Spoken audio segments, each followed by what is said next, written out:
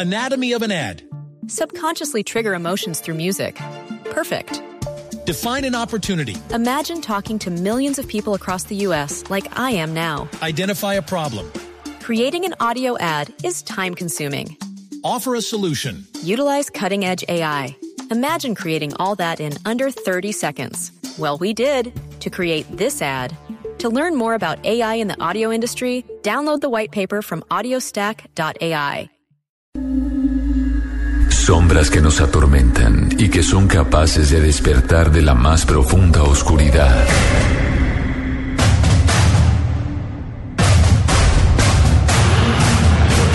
Visitas de seres de otros mundos que vienen a la Tierra. ¿Quién maneja realmente los hilos del poder mundial?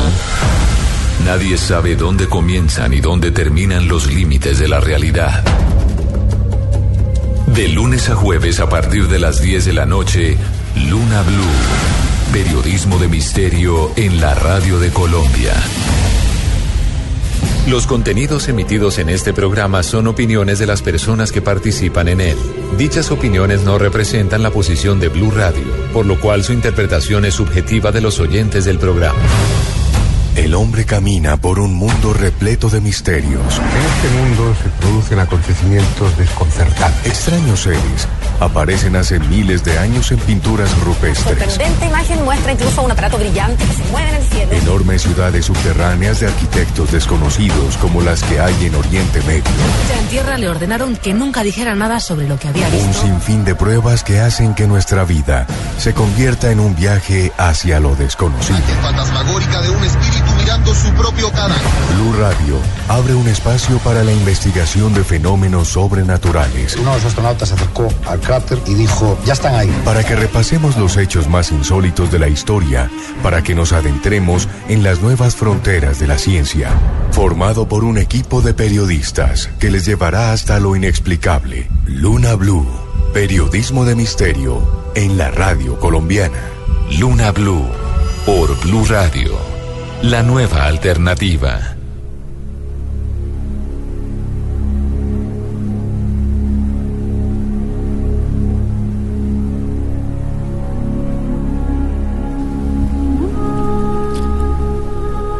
Son como una sombra esquiva que nos vigila,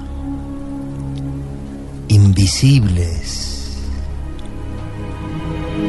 como un ojo enorme que sabe qué hacemos y a dónde vamos, pero no conocemos sus intenciones.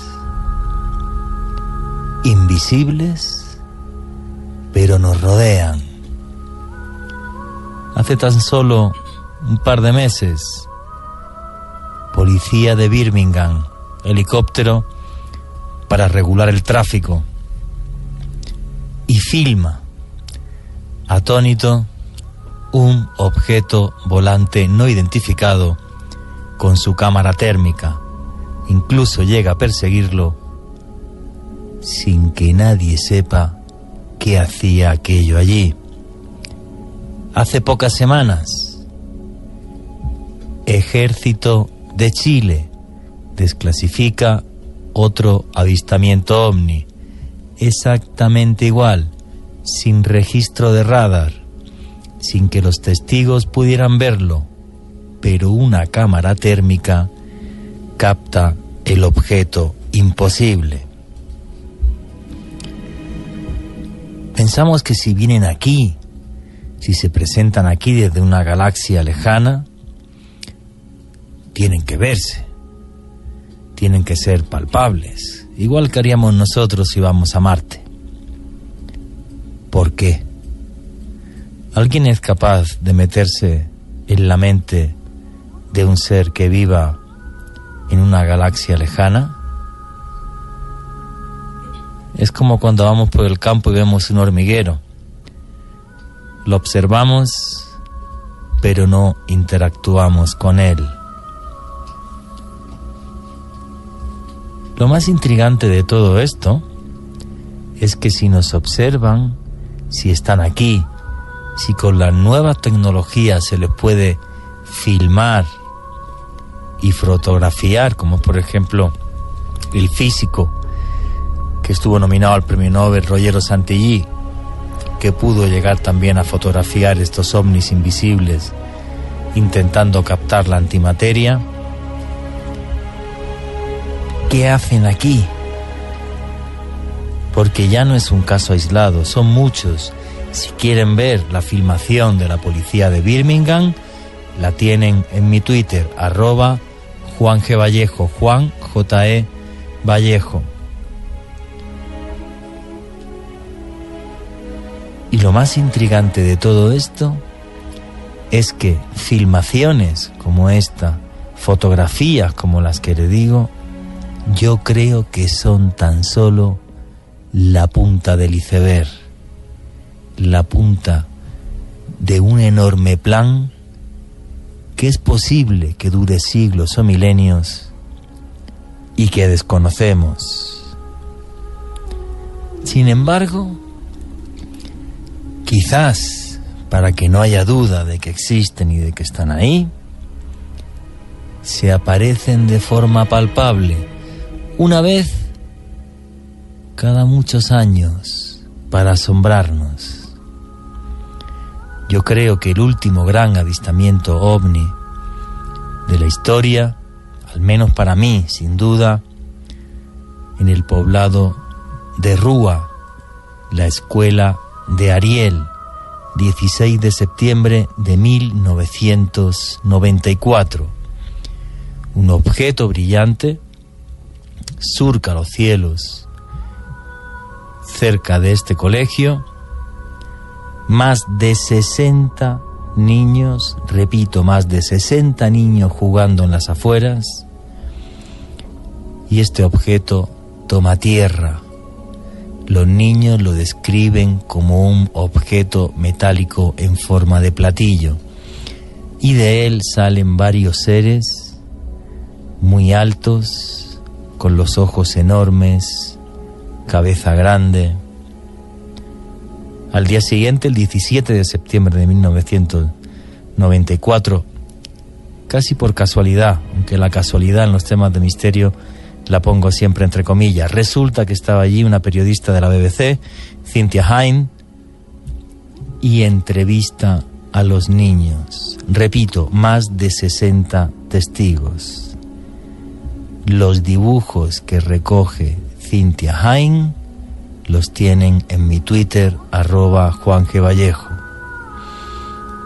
2 meses después, el impacto mundial llega hasta Rúa, el psicólogo John Mack, y vuelve a entrevistar a los niños.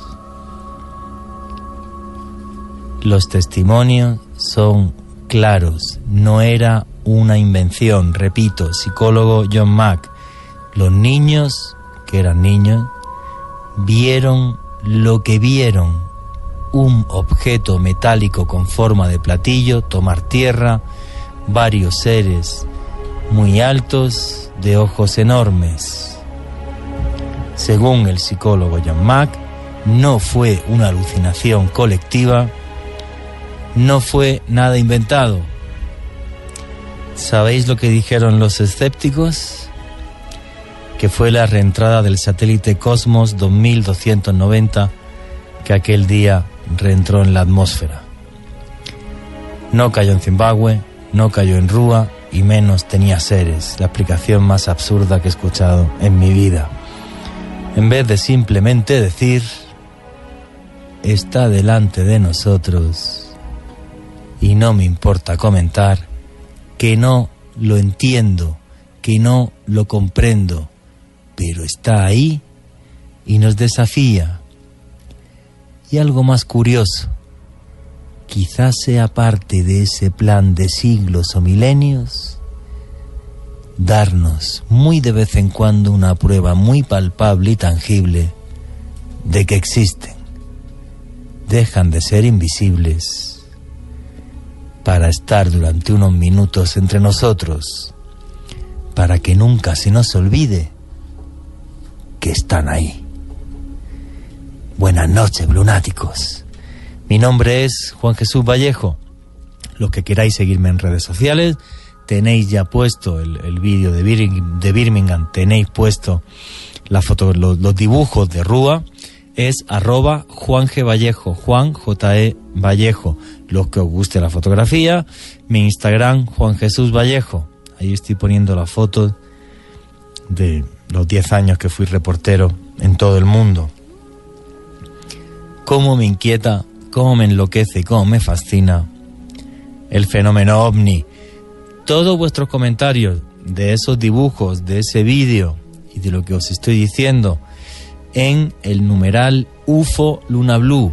Repito, numeral UFO Luna BLU.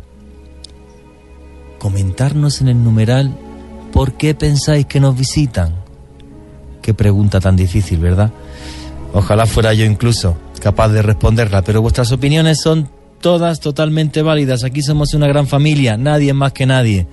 Somos un grupo de locos, de curiosos, que nos gusta aprender a través de lo diferente, de lo distinto, de lo impactante, de lo que nos demuestra que vivimos realmente en un mundo mágico. Y esto es Luna BLU, periodismo de misterio en la radio de Colombia. Y abrimos ya la puerta al misterio para Bogotá, Medellín, Cali, Neiva, Boyacá, Villavicencio, Bucaramanga, el Eje Cafetero, Manizales, Cartagena, el norte del Valle. En otra noche mágica, con testimonios que no dejarán indiferente a nadie. Vamos a hacer una investigación aquí en directo. Todos vosotros, a través del numeral UFO Luna BLU, sois partícipes. Viene ya la publicidad y ya mismo comienza Luna BLU.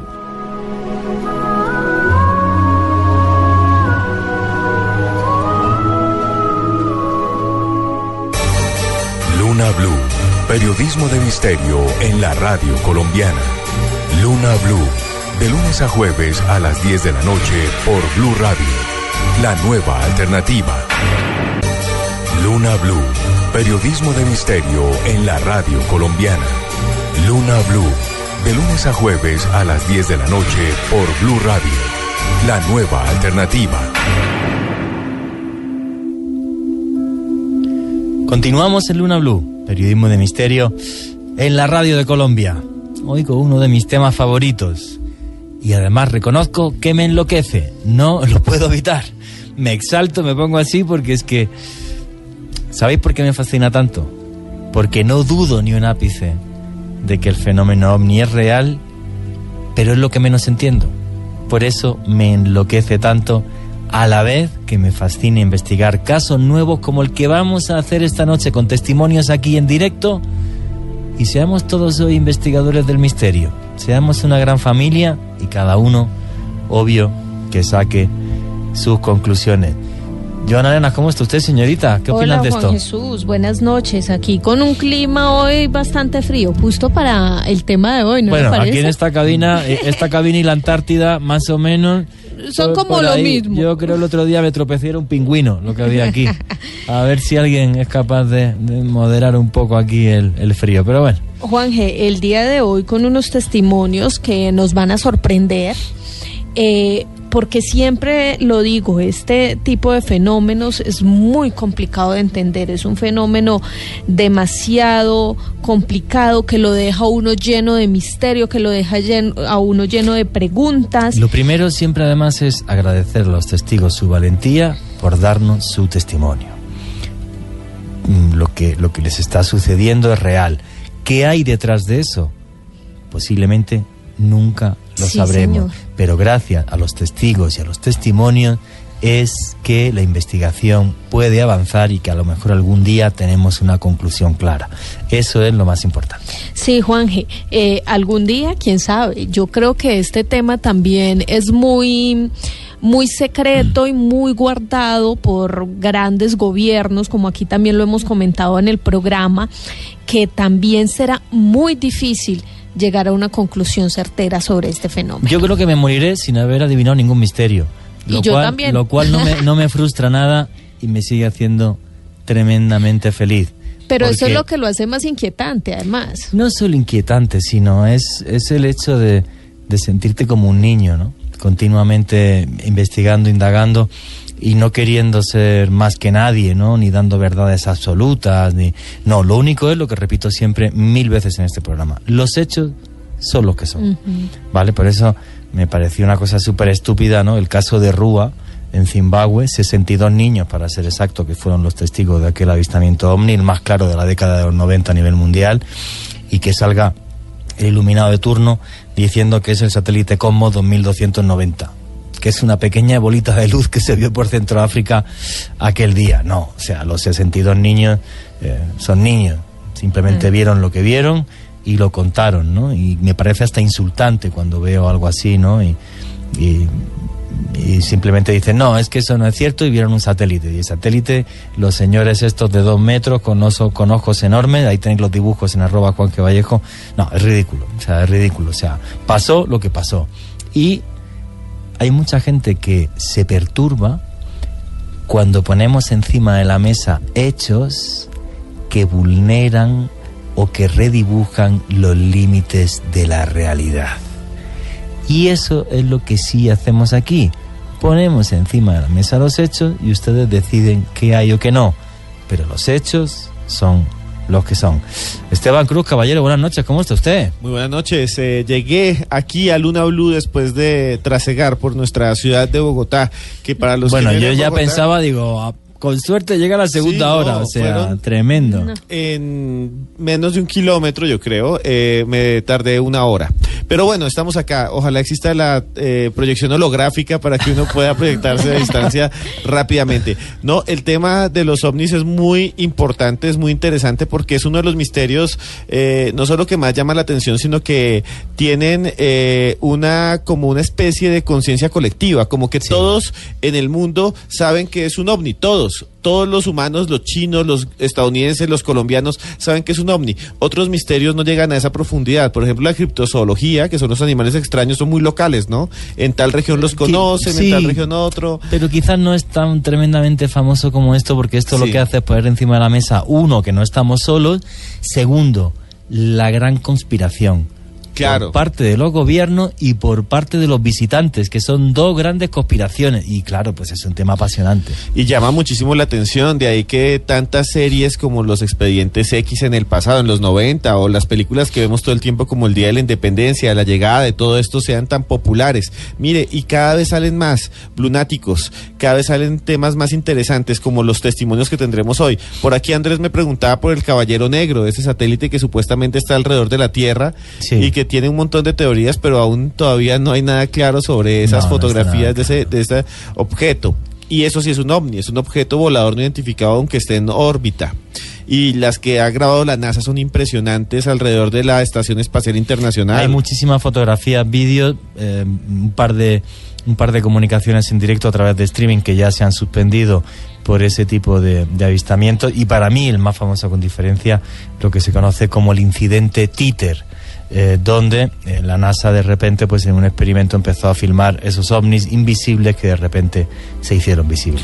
Y Juanje, antes de comenzar, déjeme decirle que en los últimos días, como hemos hablado tanto de nuestros libros, pues me han llegado un montón de correos de su libro de los mundos perdidos. Expedición a los mundos perdidos. Expedición a los mundos perdidos, que mañana tenemos especial. Mañana tenemos un especial de Expedición a los mundos perdidos. Mañana me entrevistáis vosotros 2, Joha y Esteban, vosotros 2 y todos los oyentes a través del numeral que digamos para mañana.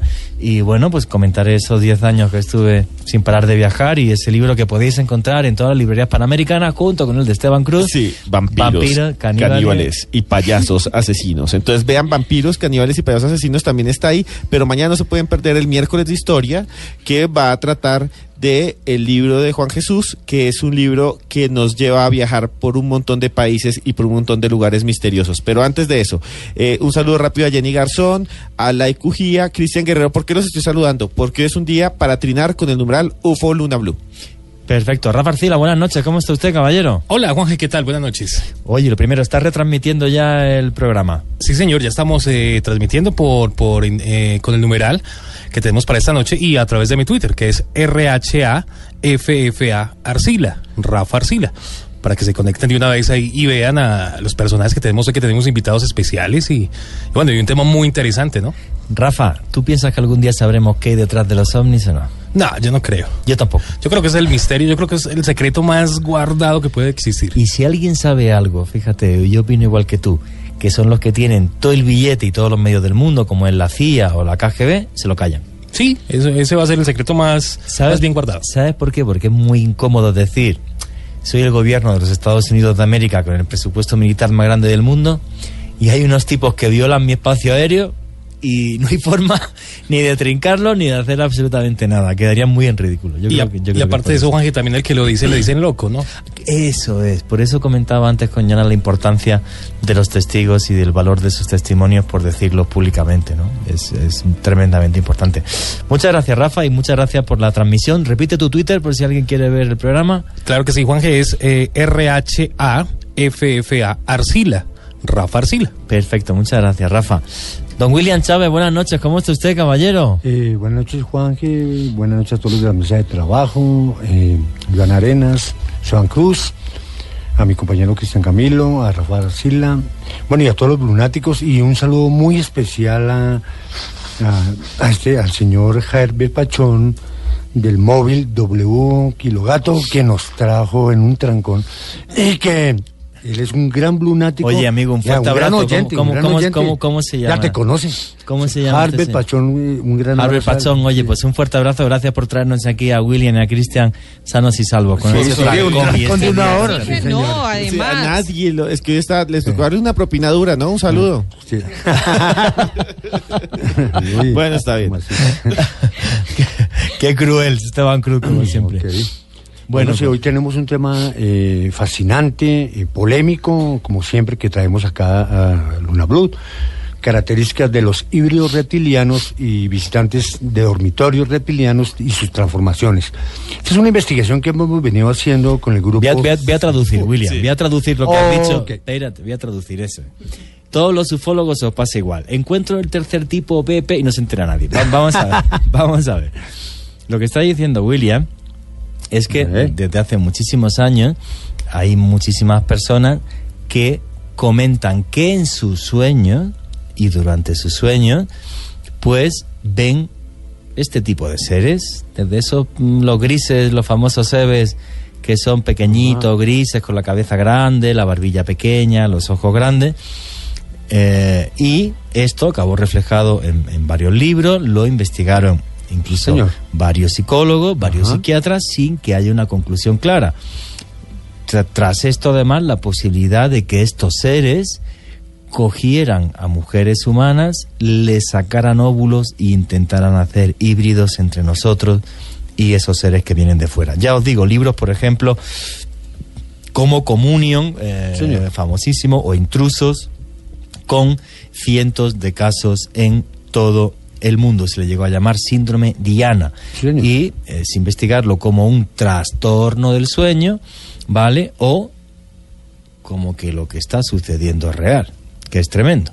Y dentro de esos seres, además, algunos podrían ser reptilianos, que es... Sí, pero Cuénteme lo que tenemos hoy no es tanto el síndrome del sueño, es físico. Porque esto de hablar de visitantes de dormitorio, ya hemos hecho programas y muchas personas a veces se sueñan los estados oníricos con ese tipo de entidades biológicas extraterrestres. Eso en la exobiología, en el estudio de la búsqueda de vida inteligente, nos hemos encontrado con muchos casos de esta tipología, tan no solo híbrida, gris y reptiliana. Y entonces el que tenemos aquí en la mesa de trabajo el día de hoy es uno de Colombia, que lo hemos venido investigando unos meses para acá.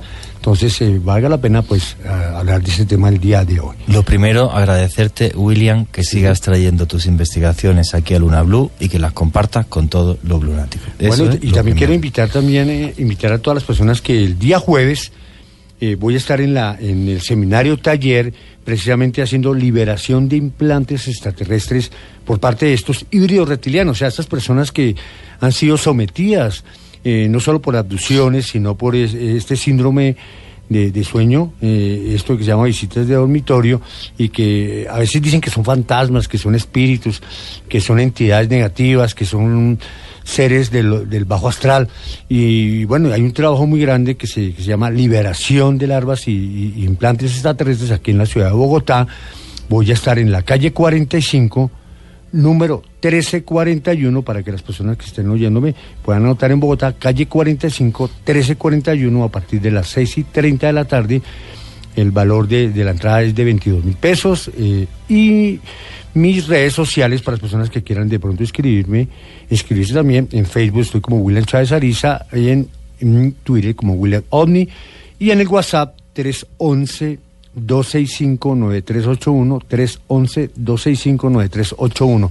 Esta investigación de campo que les cuento, Juanje, la hicieron también mis compañeros Cristian Camilo Ramos y Sebastián Leguizamón, que no está presente, pero que él nos está oyendo, y que tuvieron la molestia de dirigirse al lugar con equipos de investigación, y que lo íbamos a hacer este día domingo, pero por el clima no pudimos hacer la segunda parte, pero estamos en hacer la tercera investigación porque son varios testigos que tenemos. Y yo hay una cosa que además quiero decir antes de que le demos paso a Cristian Camilo. Sí. Qué pena que en este país los medios de comunicación no apoyen a los investigadores como tú, que os gastáis el dinero de vuestro bolsillo y que no tenéis que no tenemos voz prácticamente en ningún medio. Pues... menos mal, también ahora Esteban Cruz ha empezado su programa en Red Más Allá, de lo cual yo me alegro un montón, que cada vez se estén haciendo en este país, en medios de comunicación, programas serios en condiciones donde se le dé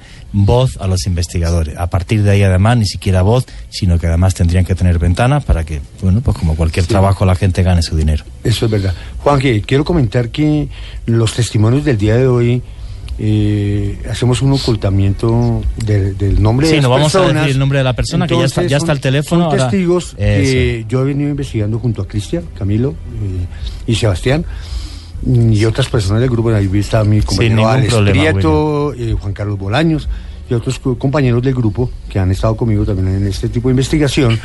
Hemos llamado a la señora X, que es la que tiene este tipo de casos de visitas de dormitorio, y fuera de eso visitas físicas con estas entidades biológicas extraterrestres, y la señora Y, que es la señora madre de ella. Entonces son personas muy serias, las conocí, se trasladaron desde la ciudad de su origen a Bogotá a contarnos su caso. Ya han venido varias veces a nuestras conferencias, creo que van a estar el día jueves con nosotros acompañándonos. Ellas hablarán ahora sobre el tema, y a mí se me hace que hay que, la verdad que sí, seguir este caso, y que ojalá Luna BLU nos pudiera apoyar más en estos casos. Yo, William, sabes que aquí tienes tu casa, y en todo lo que te pueda apoyar, a ti y a todos los investigadores serios que hay en este país, aquí tienen su casa. Aquí lo que no tienen su casa son los mentirosos y los falseadores, eso no. Los demás sí, absolutamente todos. Cristian Camilo, buenas noches, ¿cómo estás, caballero? Buenas noches, Juan Jesús, buenas noches a toda la mesa de trabajo, igualmente un abrazo para todos los oyentes. Muy bien, amigo. Oye, visitante de dormitorio, ¿por qué te intrigan tanto a ti, Cristian Camilo? Bueno, porque prácticamente lo he vivido a lo largo de mi vida, y eso fue lo que me motivó a investigar. ¿Te pasó a ti? Casos. Exactamente. Amigo, eso nunca me lo habías contado. Otro día me lo cuentas con todo lujo de detalles. Claro que sí, y eso fue lo que me llevó a relacionar mi caso con los demás casos de la demás gente. Y este caso es particular porque tiene una serie de detonantes tanto ufológicos como paranormales, puesto que en la casa donde habitan la señora X y la señora Y suceden diferentes anomalías paranormales. Quizás esas anomalías tengan que ver precisamente con esos visitantes de dormitorio. Es que unas empalman con otros, Juanje, porque de hecho en la casa donde ellos habitan han ocurrido 4 muertes. La última fue de un muchacho que se tiró desde la azotea. O sea, muertes traumáticas. Exactamente. Y pues obviamente... Las 4. Wow. La señora X dice que pues estas entidades o estos espectros no le dan miedo, pero los que sí le dan miedo son estos que nosotros llamamos los reptilianos. Que también aparece, mira, sería el primer caso además que investigo de reptilianos como visitantes de dormitorio. Sí, a mí se me hace ese caso raro.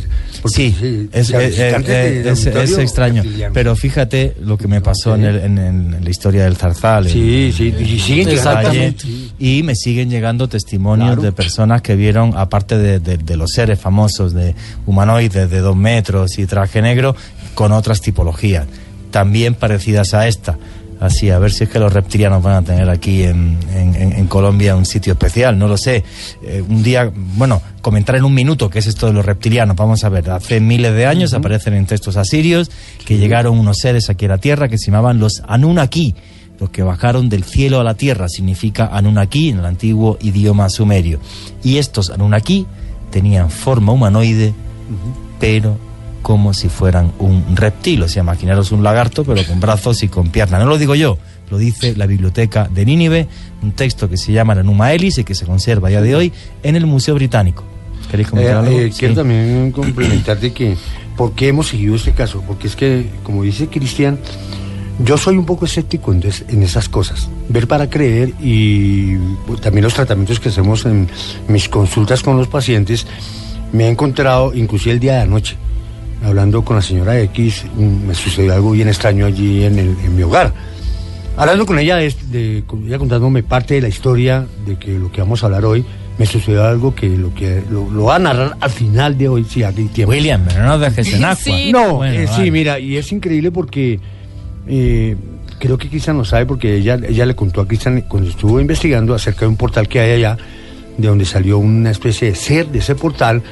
¿En dónde? Y atacó a la señora. Atacó a la señora, y anoche, en el momento que yo estaba hablando con ella por teléfono, hablando de lo que vamos a hablar el día de hoy aquí en la emisora, sí salió algo en mi casa, me mordió aquí en la espalda, y lo vi que saltó hacia mí. Eso, grité, le colgué el teléfono a la señora X. O sea, tú estabas hablando, y mi señora, tú estabas hablando sí, con claro, la señora X y sí, de repente que viste una luz, viste... Sí, algo vi y me picó y me saltó al suelo, y volvimos, cuando prendimos la luz, a mirar, no había nada. Entonces, bien extraño, supremamente extraño. Y de hecho, William, todo lo que nosotros hemos hecho, digamos, sí, el programa que estábamos haciendo también. Sí, el día domingo nos pasó algo extraño. Tú, Cristian, has estado investigando también en casa de ella. Exacto, sí, señor. Nosotros tuvimos la oportunidad de viajar hasta el lugar y darnos cuenta por nuestros propios ojos de que realmente este caso tiene unos detonantes muy particulares, puesto que todas las apariciones son físicas. Y de hecho, lo que narra esta señora es que estos seres reptiles se camuflan como seres nórdicos, pero con pupila de reptil, y que ella en varias ocasiones...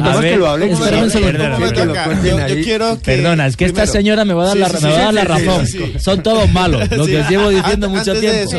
Yo quiero que ustedes, blutáticos, sepan algo. Dentro de la ufología, lo voy a decir genéricamente, sin hay unos seres que son los nórdicos, ya hemos hablado, y se asocian, no todos son buenos, pero se asocian como a la luz. Sí, los nórdicos sí, son buenísimos. Sí, todos, se asocian a la luz, al amor, a dar mensajes para que no se destruya el universo ni la naturaleza. Se ven como muy ecológicos, ¿no? Muy ambientales. No todos los nórdicos, no hay nórdicos malos, pero estamos diciendo que un nórdico se convierte en un reptil que es el malvado. Es como si fueran lo mismo, ¿no? Son como lo más malísimo. Se camuflan.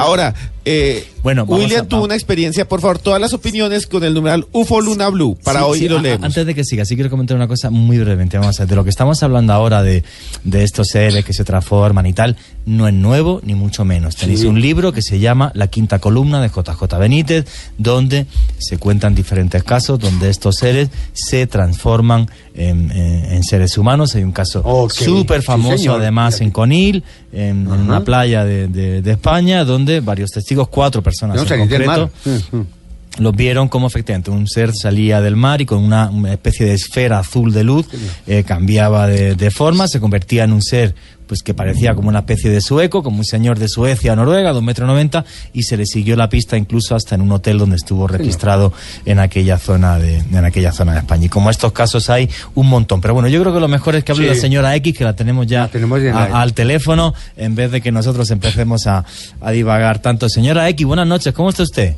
Buenas noches, un gusto en hablarles. Buenas noches a todos los oyentes de Luna BLU y a todo el equipo de periodistas de Luna BLU. Muy buenas noches. Pues muchísimas gracias, lo primero, por compartir con nosotros su experiencia, y lo que digo siempre, muchas gracias a todos los testigos, porque sin los testimonios de los casos que suceden, que están en el límite de entre esta y otra realidad, sería imposible investigar los fenómenos. Señora X, ¿cuándo empezaron usted a pasarle cosas extrañas en su casa? Bueno, Señor Juan Jesús Vallejo, lo que pasa es que yo hace muchos años tuve un enfrentamiento con un extraterrestre. Eso fue viral en redes sociales. Pero cuéntemelo con todo lujo de detalles, no tenemos ninguna prisa. ¿Qué es lo que le sucedió a usted hace años? ¿Qué encuentro tuvo? ¿Vio un ovni? ¿Qué le pasó? Vi a 2 extraterrestres. ¿En dónde? En la ciudad donde yo vivo, sí, cuando fui a una prestigiosa institución a estudiar un curso de sistemas. Sí. Pues sucedió, acontece que yo llegué y antes de subir las escaleras el extraterrestre me expulsó de ahí, me dijo de que me largara, que me fuera, en un tono muy autoritario. Yo, como tengo un temperamento un poquito calentón para la pelea, pues le dije que no.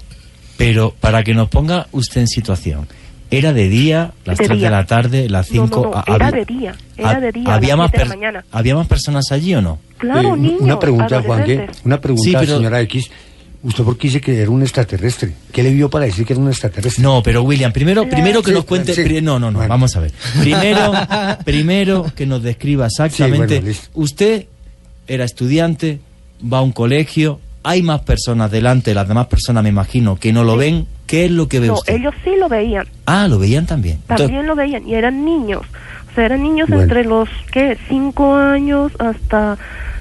chicos de 17, 18, yo era la mayor, yo era la que pasaba de los 20 y tantos años. Ajá, entonces, ¿qué le pasa a usted exactamente en ese colegio? Con todo lujo de detalles, tómese su tiempo, no tenemos ninguna prisa. Pues resulta que yo llegué a estudiar y antes, cuando yo me bajé de la buseta para ya coger el caminito empedrado para ir al aula, sí, habían varios que eran extraterrestres, la niña de los ojos alargada, ojos verdes, muy flacos, algunos tenían piel color carne humana, pero otros no, otros eran muy blancos, como el kumis.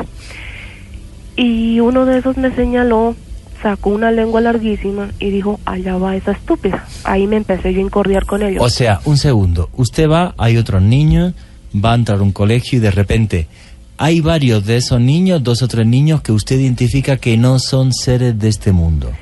Ellos estaban en una cafetería. Ya después de pasar la cafetería, llegué a un salón a registrarme. Sí. A poner mi firma en el registro. Sí. Pues ahí vi unas cosas anómalas de muy alto calibre, de pederastia, con la secretaria, el profesor que iba a dictar la clase y 4 o 5 tipos con la niña de los ojos alargada, apariencia humana, pero muchas características de reptiliano. Yo me asusté. De ahí me tuve que ir, ningún niño me ponía atención cuando yo les decía llamen a la policía de infancia y adolescencia, porque la policía de infancia y adolescencia para esa época ya fue instalada. Nadie me hizo caso. Pero a ver, señora aquí, vamos a intentar enterarnos todo, porque es que es confuso su testimonio, porque de repente pedrastia, tal, y esto es un lío tremendo. Cuéntenos, o sea, la primera vez que usted los ve, usted es una chica normal que tiene 20 y pocos años, que va a un colegio, ¿vale? Sí. Vale, entonces, pasa al lado de una cafetería y dice que en la cafetería hay, ¿cuánto? 1, 2, 3, ¿cuántos son seres extraños? ¿Cuántos? Habían 7. Eran 7, vale, 7 perfecto. seres extraños. Y estos 7, pero espera un segundo, ¿esos 7 seres extraños eran como usted y como yo? ¿O apariencia humana, pero los ojos no eran humanos, los ojos eran reptilianos? Bueno, ¿y cómo es un ojo reptiliano? La niña, los ojos alargada como la de gato a mediodía. Vale, o sea que tenía un ojo como alargado y de un color distinto, verde, azul, amarillo, verde. Bueno, entonces pasa usted por al lado de esa cafetería y hay allí 7 personas. Todas con la misma característica, la niña, los ojos alargados. De los ojos, vale. Eso ya me empezó a incordiar, me empezó a poner mal genio del insulto que me dieron. Pero pregunta, ¿esas 7 personas se levantan y van hacia usted o qué sucede? Uno de ellos sí se intentó levantar, sí, pero estaban todos sentados y el que estaba al lado le puso la mano en el hombro y no lo dejó. Y no lo dejó levantarse. No, vale, no lo dejó. Y a usted la miran y usted se pone nerviosa, se enfada, ¿qué sucede? Sí, me pongo un poco nerviosa, pero me enfado mucho por el insulto. ¿Qué le dijeron? ¿Cuál fue el insulto? Allá va esa estúpida. Miren. Allá va esa estúpida. Vale. Estúpida. Bueno, usted continúa el paso, esas 7 personas siguen sentadas o van detrás de usted. No, siguen sentadas. Vale. Y ya al llegar a secretaría para registrarme fue cuando vi lo otro que le conté, que es de alto calibre. Vale, pero no tiene nada que ver con los reptilianos, es un caso de... Sí tiene que ver, porque ahí habían como 5 reptilianos observando la escena sexual en donde había sexo y pederastia con esos niños y quien realizaba la escenita era el profesor. O sea, que cuando llega usted al colegio ve una escena en la que están abusando de menores, lo que usted entiende que sería seres de otro mundo. Sí. Vale. Y usted lo ve así, físicamente llega y lo ve. Físicamente, y están con él con la sonrisita y la niña los ojos alargada. ¿Usted qué hizo cuando vio que esos seres de apariencia humana, simplemente con los ojos distintos, tenían sexo con niños? Disgusto. Pero salió corriendo. Yo saldría corriendo, me le haría torta, no sé qué. No, yo no pude salir corriendo porque algo me paralizó. Hubo una fuerza que me cogió las piernas y no me las dejaba mover. Y me doblegaron un poco la voluntad. Yo lo que hice fue simplemente pensar y dirigirme al salón donde yo tenía la clase y pensar, allá hay gente adulta, me van a ayudar, van a venir conmigo y vamos a retirar a esta plaga de aquí. No, cuando yo entré me llevé la sorpresa que la gran mayoría eran niños y chicos y chicas adolescentes. Y todos estaban como en su propio cuento, como oídos, como dominados, abobados. Esa es la palabra, abobados, atontados.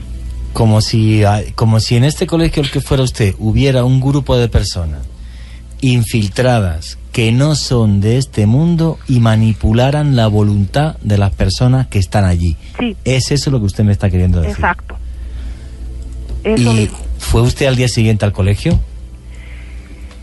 Pues al día siguiente sí, tuve que volver porque yo estaba inscrita y no quería perder las clases del curso. No quería quedarme atrás. Pero yo ese día, el primer día, tuve el encontronazo con el extraterrestre y lo insulté horrible. Y eso él lo sacó por redes sociales. Eso fue viral.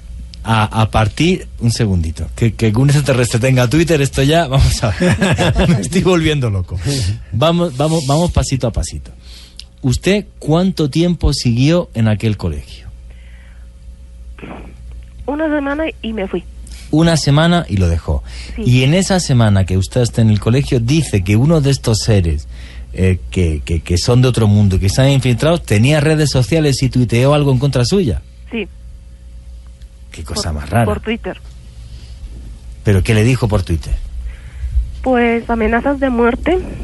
Según lo que yo me enteré por mis propias amistades, porque yo no tengo redes sociales, yo no tenía en ese entonces, yo me vine a enterar el año pasado de que ese tipo hizo eso contra mía, que amenazas de muerte, que me iba a hacer llorar, que me iba a violar, que me iba a obligar a parir hijos de él, que, bueno, un montonero de cosas, y cuando yo fui a investigar por Twitter, nada de eso me sale.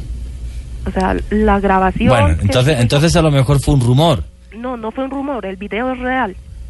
O sea, él puso un video de usted. Sí. ¿En redes sociales? En redes sociales.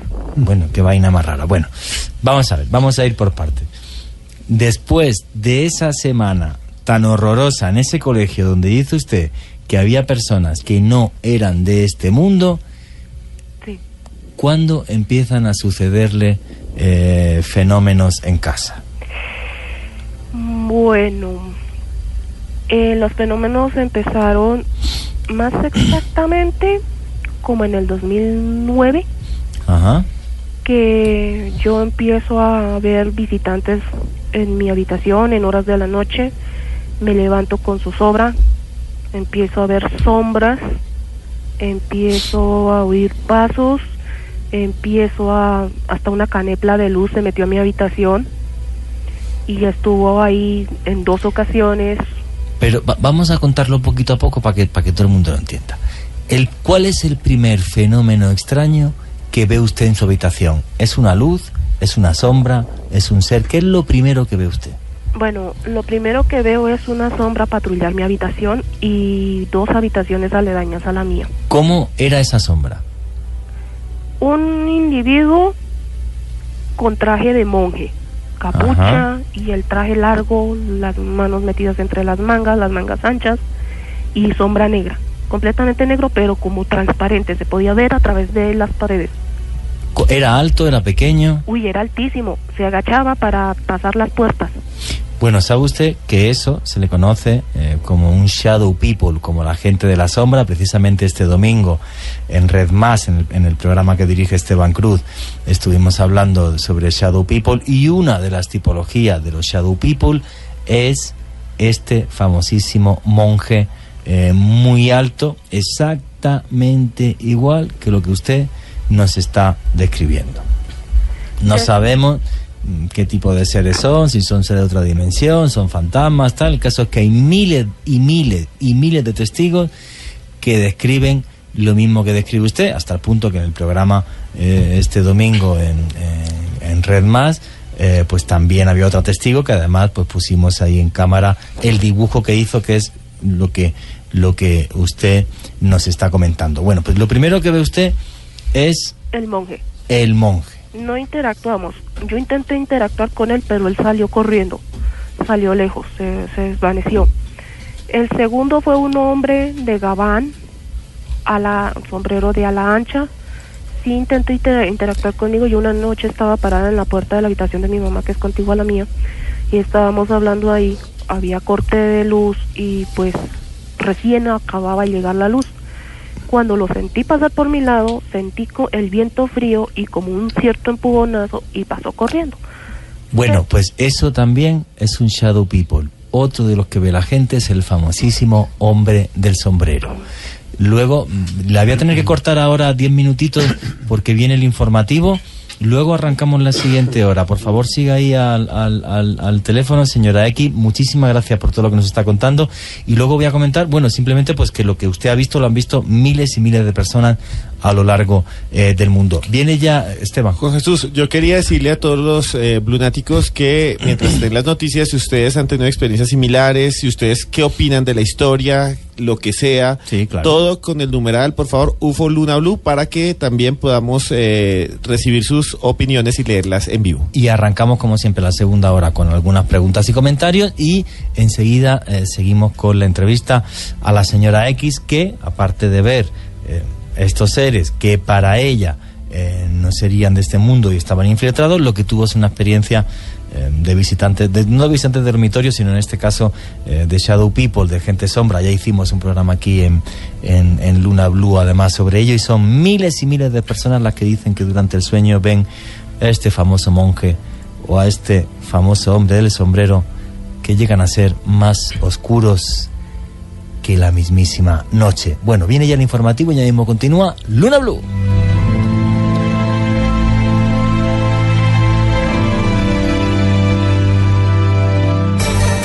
Luna BLU, periodismo de misterio en la radio colombiana.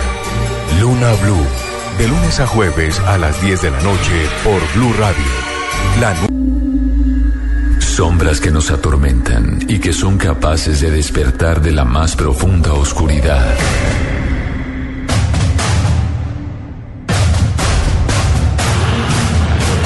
Visitas de seres de otros mundos que vienen a la Tierra. ¿Quién maneja realmente los hilos del poder mundial? Nadie sabe dónde comienzan y dónde terminan los límites de la realidad. De lunes a jueves a partir de las 10 de la noche, Luna BLU, periodismo de misterio en la radio de Colombia. Los contenidos emitidos en este programa son opiniones de las personas que participan en él. Dichas opiniones no representan la posición de Blue Radio, por lo cual su interpretación es subjetiva de los oyentes del programa. El hombre camina por un mundo repleto de misterios. En este mundo se producen acontecimientos desconcertantes. Extraños seres aparecen hace miles de años en pinturas rupestres. Sorprendente imagen muestra incluso un aparato brillante que se mueve en el cielo. Enormes ciudades subterráneas de arquitectos desconocidos como las que hay en Oriente Medio. Ya en tierra le ordenaron que nunca dijera nada sobre lo que había visto. Un sinfín de pruebas que hacen que nuestra vida se convierta en un viaje hacia lo desconocido. Imagen fantasmagórica de un espíritu mirando su propio cadáver. Blue Radio abre un espacio para la investigación de fenómenos sobrenaturales. Uno de los astronautas se acercó al cráter y dijo, ya están ahí. Para que repasemos los hechos más insólitos de la historia, para que nos adentremos en las nuevas fronteras de la ciencia. Formado por un equipo de periodistas que les llevará hasta lo inexplicable. Luna Blue, periodismo de misterio en la radio colombiana. Luna Blue, por Blue Radio, la nueva alternativa.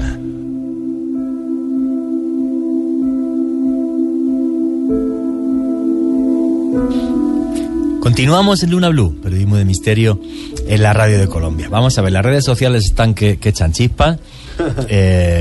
Bueno, vamos a acabar de escuchar el testimonio de esta señora, de la señora X, y luego comentamos lo que estáis comentando, también lo que opino yo como investigador, ¿vale? Incluso yo pienso que es mejor que sigamos la entrevista antes incluso que darle paso a comentarios. Vamos a seguir la entrevista.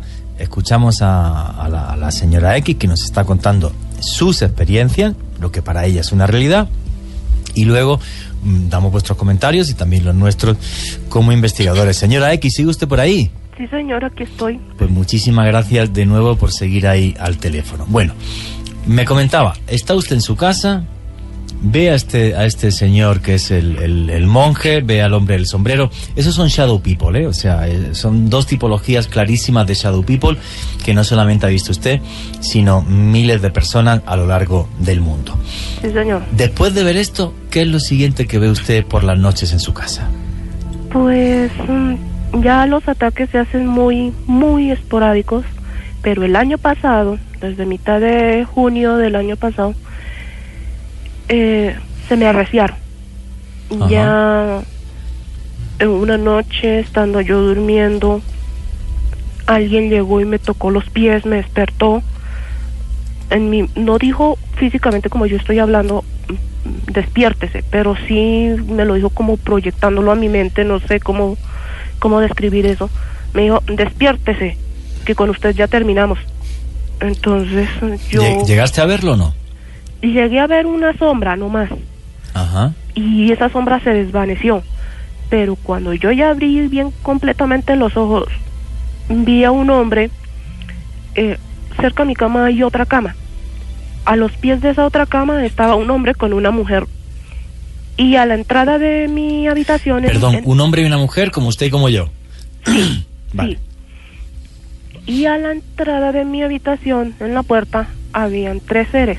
Todos ellos con la apariencia de monjes, solo que uno de ellos tenía las manos por fuera y las manos eran largas, blancas, huesudas, uñas largas, como en 3, como especie de como de pezuñas, una cosa así bien rara, no le tomé sentido. Como si fuera una calavera o algo así.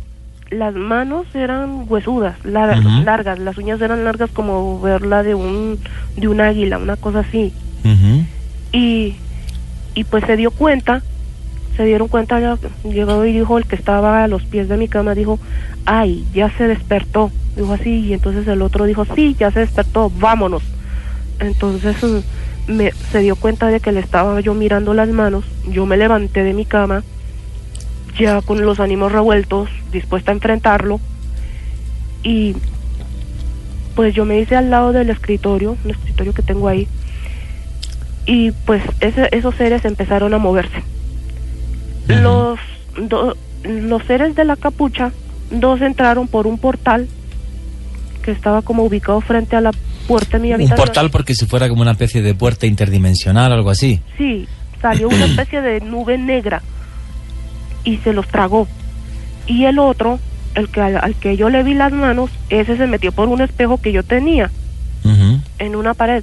Puso la parte de atrás de la cabeza y fue como sorbido, como uno chuparse un líquido por un pitillo, una cosa así. Ajá. Es la única referencia que puedo así como darles coherente. Y los otros 2, el hombre y la mujer, pasaron y con las manos como cruzadas, los dedos, y entraron a esa nube negra y se fueron. Yo salí corriendo detrás a mirar, y cuando yo fui a ver, solo quedaba una bolita de nube negra y desapareció, como esfumarse el humo en el aire, y entonces prendí yo las luces, empecé yo a mirar toda alborotada, hasta cerca a mí hay un paragüero donde mi mamá oculta un machete. Yo cogí el machete y con el machete en la mano y a ver a quién le pegó su planazo, pero no, a nadie vi. Se desvanecieron. Hombre, con el machete salieron corriendo hasta los marcianos. Yo también saldría, no se preocupe. Oiga, vamos a ver. Esto sucede en junio del año pasado. Desde junio hasta ahora, ¿le ha vuelto a pasar más veces que aparezcan? Sí, más veces. Algunos se ubican a los pies de mi cama, otros se quedan ahí en la puerta de mi habitación, hablan. Yo, cuando eso me pasa, yo me levanto al día siguiente con dolores abdominales. Me duele como del estómago para abajo. Señora X, ¿y usted qué cree que son esos seres que la visitan desde junio del año pasado en su dormitorio? Pues yo sinceramente, por todo lo que me ha estado pasando, los ataques físicos en pleno Parque Central, ya despierta, caminando por la calle, que sé que son reptilianos. Por eso sé que son reptilianos, que me tienen un encono horrible por del enfrentamiento que yo tuve hace muchos años con su reyesuelo. Ajá. Bueno, vamos a ver. Esa es su historia. Quiero darle las gracias por lo que nos está comentando y tal. Muchas gracias de verdad por ponerlo lo que es su experiencia encima de la mesa. Es una experiencia muy compleja la suya, porque hay una mezcla enorme de cosas. Vamos a seguir aquí en el programa hablando entre nosotros de lo que opinamos como investigadores de su experiencia. Vuelvo a reiterarle las gracias por darnos su testimonio, y lo que me gustaría es que ojalá cesen esas visitas nocturnas. ¿Siguen a día de hoy o no? Sí, señor, aún siguen. Hace unos días llegaron a mi habitación y eran patrullando, buscando algo, revisándolo todo, mirándolo todo, lo que había lo miraban, lo curioseaban como si hubiera algo de interés en eso para ellos. Y pues yo, por casualidades, me desperté y lo primero que digo es: ¿ustedes qué hacen aquí? Los que estaban como agachados mirando se enderezaron, parecieron hablar como en un tono grave, bajo, y empezaron a decirse en cosas en un idioma que yo no entendía, y ya entonces lo que hicieron fue darse en media vuelta y salir. Se desvanecieron en la nada. Señora X, muchísimas gracias por comentarnos lo que está viviendo, y ojalá terminen sus pesadillas. Muchísimas gracias y buenas noches. Buenas noches, don Juan Jesús Valió. Bueno, vamos a ver, vamos a hacer un debate entre nosotros, todos los lunáticos en redes sociales. ¿Qué opináis que hay detrás de este testimonio? Primero, los investigadores, que son los que nos habéis traído el caso acá. ¿Vosotros pensáis que esta historia es real, lo que vivió la señora X? Bueno, sí, primero que todo, yo hago una pregunta.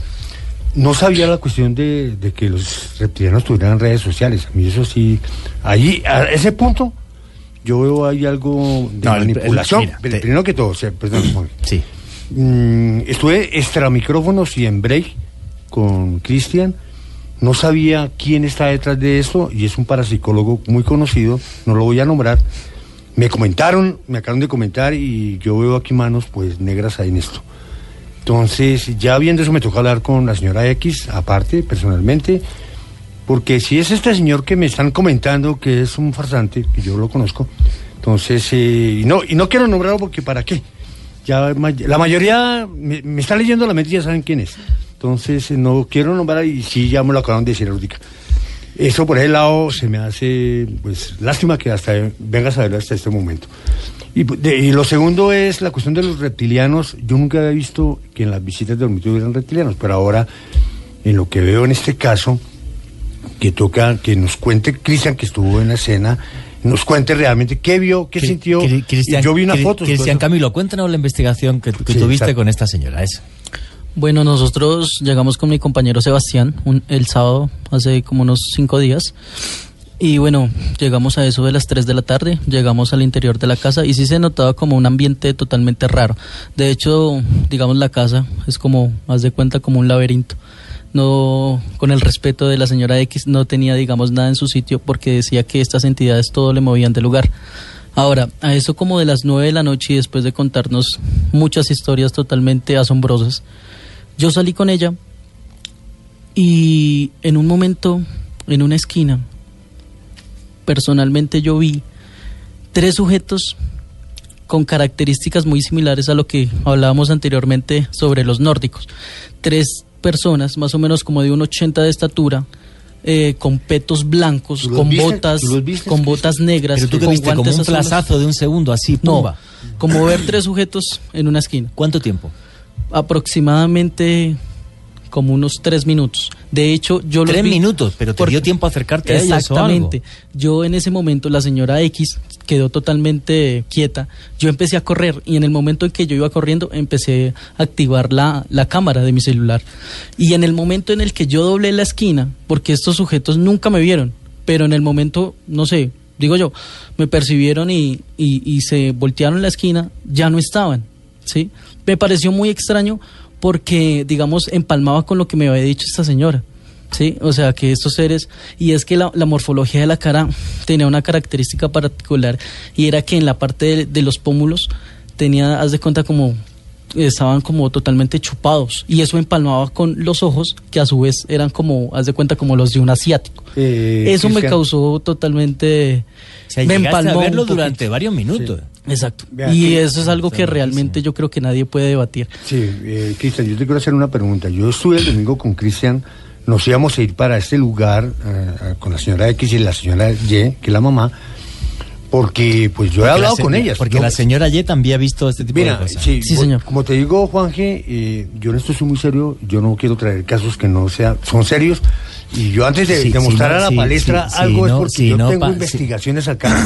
Si no pasa nada, William, si estamos hablando con total Cristian me comenta tranquilidad. lo que me acaba de comentar, yo me siento con Cristian el domingo, él me cuenta toda la historia y me narra y me muestra los seres tal como son, hay unas fotografías que me las dibuja, todo esto. Y digo, hombre, estos seres son muy parecidos a los que tú nombraste ahora, y en internet hay algo por ahí montado que son muy parecidos a los reptilianos. Listo. Ahora, lo que yo hablo con la señora X, que hablé ayer, que hablé hoy, que hablé la semana pasada, ya hace un mes, todo lo que ella me ha venido comentando, que pues si el 5% de ella habló hoy, no más el 5%, porque el 95% no lo ha contado, de todas esas cuestiones que me tocará mismo ir a investigarlas, y que yo veo que ella sí tiene algo, porque lo que yo vi en las conferencias que haya ido, que se venga desde un lugar con la mamá a pagar hotel aquí, a hablarme una cantidad de cosas que le han estudiado a muchas personas, hay que tomar la cosa en serio. Pero que haya otra persona que esté involucrada en este tema, que sea fenómenos paranormales, y que lo haga con otro fin, allí yo ya lo veo muy dudoso. No nos liemos. Venga, ha hablado Cristian, ha hablado William, Esteban Cruz. Bueno, ¿tú qué opinas de esto? Yo opino, con todo el cariño grandísimo a la testigo, yo creo que es muy difícil que uno hable en un medio público y sobre todo esto que nos ha contado. Pero yo creo, con todo el cariño del mundo, decir que después de escucharlo, a mí no me suena coherente en muchas cosas, y por eso dudo de la veracidad, no dudo de lo que ella piensa. Yo pienso que para ella es real, y pienso que lo que muchas personas pueden pensar, pero para mí no lo es, y yo sugeriría a la señora X que buscara también una opinión psiquiátrica y de psicólogo, porque siento que lo que hay detrás es una enfermedad psiquiátrica o psicológica. No sé si los lunáticos piensan lo mismo. Siento que hay muchas gentes gentes, vea, yo también hablo así, gentes, que se enfrentan a estas cosas, y a veces el camino, o ¿cómo decirlo, Juan Jesús? Como el límite entre la realidad y estos fenómenos es tan débil, pues también es el de las afecciones y los trastornos mentales, que también tienen cura. Entonces a veces uno mismo puede estar confundido. Que son miles. Sí, y son miles. Vea, yo mismo he sufrido alguna vez un trastorno de ansiedad, y hay momentos en que uno... yo estuve de eso, malo no, malísimo y hospitalizado. Y hay momentos en que uno también está como por fuera de la realidad unos momentos. Yo he tenido alucinaciones por la ansiedad. Yo no he tenido alucinaciones, pero yo sí tuve una cosa que se llama sensación de irrealidad, y uno siente que todo lo que está alrededor de uno no es real, que es como una gran escenografía por la ansiedad. Yo sí tuve alucinaciones. Yo veía, ¿habéis visto la película La Celda? Sí, señor. Yo veía a ese tío en lo mío. Al protagonista. Sí, al tipo malo, el tal, yo lo veía al lado mío. Yo sentía que lo que había al lado mío era una escenografía, pero mi explicación fue ir allá, pues estuve rápidamente, ya se me quitó con un tratamiento. Me dieron benzodiazepinas y dejé de verlo, obviamente. Entonces, claro, muchas de estas cosas como lo que cuenta y eso no es difícil. Muchos lunáticos que nos escuchan han vivido situaciones así, pero a veces la explicación se vuelve mística, entonces son demonios o ángeles, y en este caso puede ser reptilianos, extraterrestres. Bueno, claro. yo no voy a darme... John Arenas, ¿qué opinas? Juan Jesús, a mí sinceramente me parece una historia demasiado confusa, una relación de hechos que no son coherentes, claramente para mí. Quizás a la señora sí le sucedan cosas, es que ella es la que está viviendo la situación, ella es la que ha vivido la experiencia, pero puede que tenga algún problema y por eso confunda y relacione tantos temas y tantos fenómenos, porque Juan Jesús, le voy a decir una cosa, lo que ella nos describió está claramente en las definiciones de la gente sombra o shadow people que hablamos el fin de semana. Ahora toca la pregunta del $1.000.000. ¿Esta señora ha leído de Shadow People para acertar dos tipologías que han visto miles de personas en el mundo? Por eso digo, Juan Jesús, en este tema, cuando ella empezó a describirlos así, yo dije... Bueno, puede ser cierto, pero empieza a mezclar una cantidad de cosas que uno sinceramente se pierde en la historia de la señora.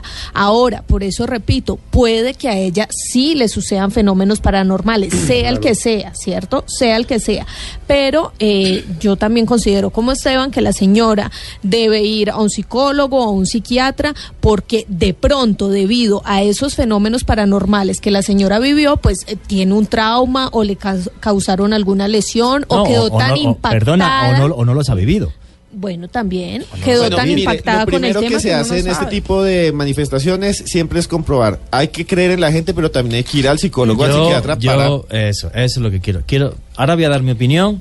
Me voy a tomar mi tiempo. Soy el director. Ahí vamos. Soy el director. Con el numeral UFO Luna BLU, mientras tanto. Soy el director, soy el que más cobra, tengo esa licencia, ¿vale? Voy a tomarme mi tiempo. Por eso se queda de último para hablar. Todos vuestros comentarios a través del numeral UFO Luna BLU, y ahora los vamos a leer, porque no quería que los leyéramos hasta aclarar un poco esto. Desde mi punto de vista, como investigador, vamos a ver.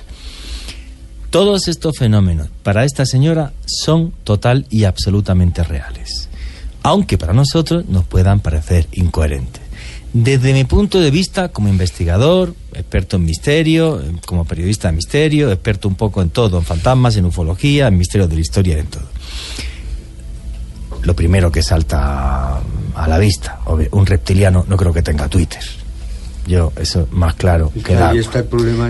Un reptiliano no tiene Twitter, ¿vale? O sea, eso yo lo tengo más claro que el agua. Entonces, y vas a tener tiempo de hablar, Cristian.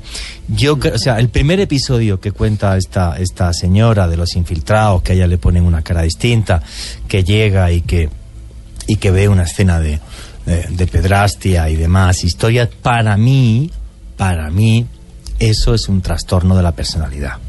O sea, es que ella tiene algún tipo de problema, alguna cosa. Hay, por ejemplo, ciertas zonas del cerebro, por ejemplo, el lóbulo temporal, que si tú la sobreestimulas eléctricamente, pues puedes ver seres o historias o cosas y tal. O sea, esa primera parte de que ella ve estos reptilianos infiltrados, pues, que se lo nota por los ojos y demás historias, que además están en un colegio, que son 7, que tienen actos de pedrastia, para mí no es coherente. Y voy a decir por qué. Vamos a ver. Cuando ella hablaba esto del síndrome de Diana, y de que bueno, pues estos libros que hacen, además algunos de ellos son psicólogos, el libro Communion, el libro Intrusos, digamos que todos estos fenómenos siguen una serie de patrones, eso es, ¿no? O sea, gente que está durmiendo, de repente ve una luz, está como en otro sitio, es como si esos seres tuvieran la capacidad de parar el espacio y el tiempo, y bueno, pues ven cómo les manipulan, tal, o sea, y es increíble que miles de personas comentaran eso. Algunos psicólogos pensaron que era un trastorno del sueño, otros no. Esa es la primera parte que nos comenta esta señora de los infiltrados, ¿no? Es muy extraña, ¿no? Es muy extraña porque, no sé, o sea, es muy extraña. Pueden pasar cosas nuevas, yo lo veo muy extraña. Segundo, lo que nos comenta que sucede en su casa. Hay una cosa que me ha dejado, es que fíjate lo difícil que es investigar misterio. Cuando ella ha definido dos tipos de shadow people de las del libro, de las que, bueno, yo creo que nosotros, porque estudiamos y lo vemos, lo sabemos. Entonces, ¿esta señora padece algún trastorno del sueño? Y porque padece un trastorno del sueño es por lo que ve todos estos seres y demás. Aún así, siempre hay un resquicio de duda razonable, ¿no? Como es en este caso el haber descrito dos Shadow People del libro, ¿no? Y no dudo, por ejemplo, que en esa casa hayan muerto 4 personas. Claro, ¿qué es lo que hace que en esa casa hayan muerto 4 personas? Que si ella tenía un pequeño problema, se va a vivir en una casa donde han muerto 4 personas de una forma violenta, eso por su gestión se dispara al 124.000. ¿Vale? Entonces yo como investigador lo que haría es decirle, primero, estése tranquila, no se la van a llevar los reptilianos a otra galaxia, ni a otro mundo, ni a otro universo. Eso nunca ha pasado, ni va a pasar. No dudo de que a lo mejor hay algo de lo que le ha sucedido que es real. Pero no sé qué algo, si lo de los Shadow People, si lo de los reptilianos, o sea, pero esto es un conglomerado que yo sí le diría como investigador. Yo seguiría investigando, pero por favor, vaya usted a un médico. Vaya usted a un psicólogo, cuéntele este tipo de historias, tal vaina, porque estamos jugando con la salud de las personas y eso es complicado. Luego que nos lean todos los comentarios a través del numeral Luna BLU. Sí, porque lo que cuenta es que es muy raro. O sea, que yo he entrevistado testigos de 1000 historias, pero es muy raro. ¿Qué opináis, William y Cristian? Bueno, señor, que todo lo que yo opino, sí, la verdad que todo lo que yo he visto de reptilianos, grises, todo esto, esta es una historia que me pongo yo a pensar. La coloco aquí en la palestra, precisamente en la mesa de trabajo, para que todos ustedes opinen. No soy yo el que tengo que opinar, sino que simplemente cada momento... Todos estamos opinando y vuelvo a reiterarla. Sí. Gracias a la señora X, sí. Gracias por darnos su testimonio en el sentido de que, bueno, pues aquí investigamos esos límites de la realidad y para mí, con todo mi respeto y con todo mi cariño, en esta ocasión yo le diría a esta señora... Qué pena contigo, pero antes de seguir investigando sobre si esto realmente es un caso de visitantes de dormitorio, me gustaría acompañarla a un psicólogo, claro. Sí, de todas formas ella, yo le dije a ella y yo tengo cita con ella, porque con ella y con la mamá, porque ellos van a ir a la consulta conmigo y con Cristian. Porque de todas formas lo que Cristian hizo como investigación, a mí yo no le tengo duda de ninguna, porque conozco bien a Cristian. Pero si yo conozco a Cristian y sé que Cristian es un investigador genial. Y lo único que vuelvo y digo, que a mí me deja así como oscuro es lo que, como así que Twitter, eso no lo sabía yo. Entonces ahí es donde yo digo que tengo que hablar con ella, eso. Vamos a ver, ¿quién le metió cuentos a ella? Porque eso, yo lo veo que ahí le metieron cuentos. No lo sé, William, el problema es ese elemento que ha sido crucial, que ha sido al principio de la entrevista. O sea, vale, tú vas a un colegio y de repente ves que hay una serie de personas que por los rasgos de los ojos, que los cambian de vez en cuando, wow. O sea, y aparte, si a mí me pasara, que yo creo que los límites de la realidad son esos, no hay quien los dibuje. No sabría qué hacer y casi que enloquecería si ese comienzo fue real. Es que esto es tan extraño que a lo mejor ese comienzo fue real. Yo lo de la pedrastia no me lo creo, o sea, no puedo pensar que hay reptilianos en un colegio haciendo...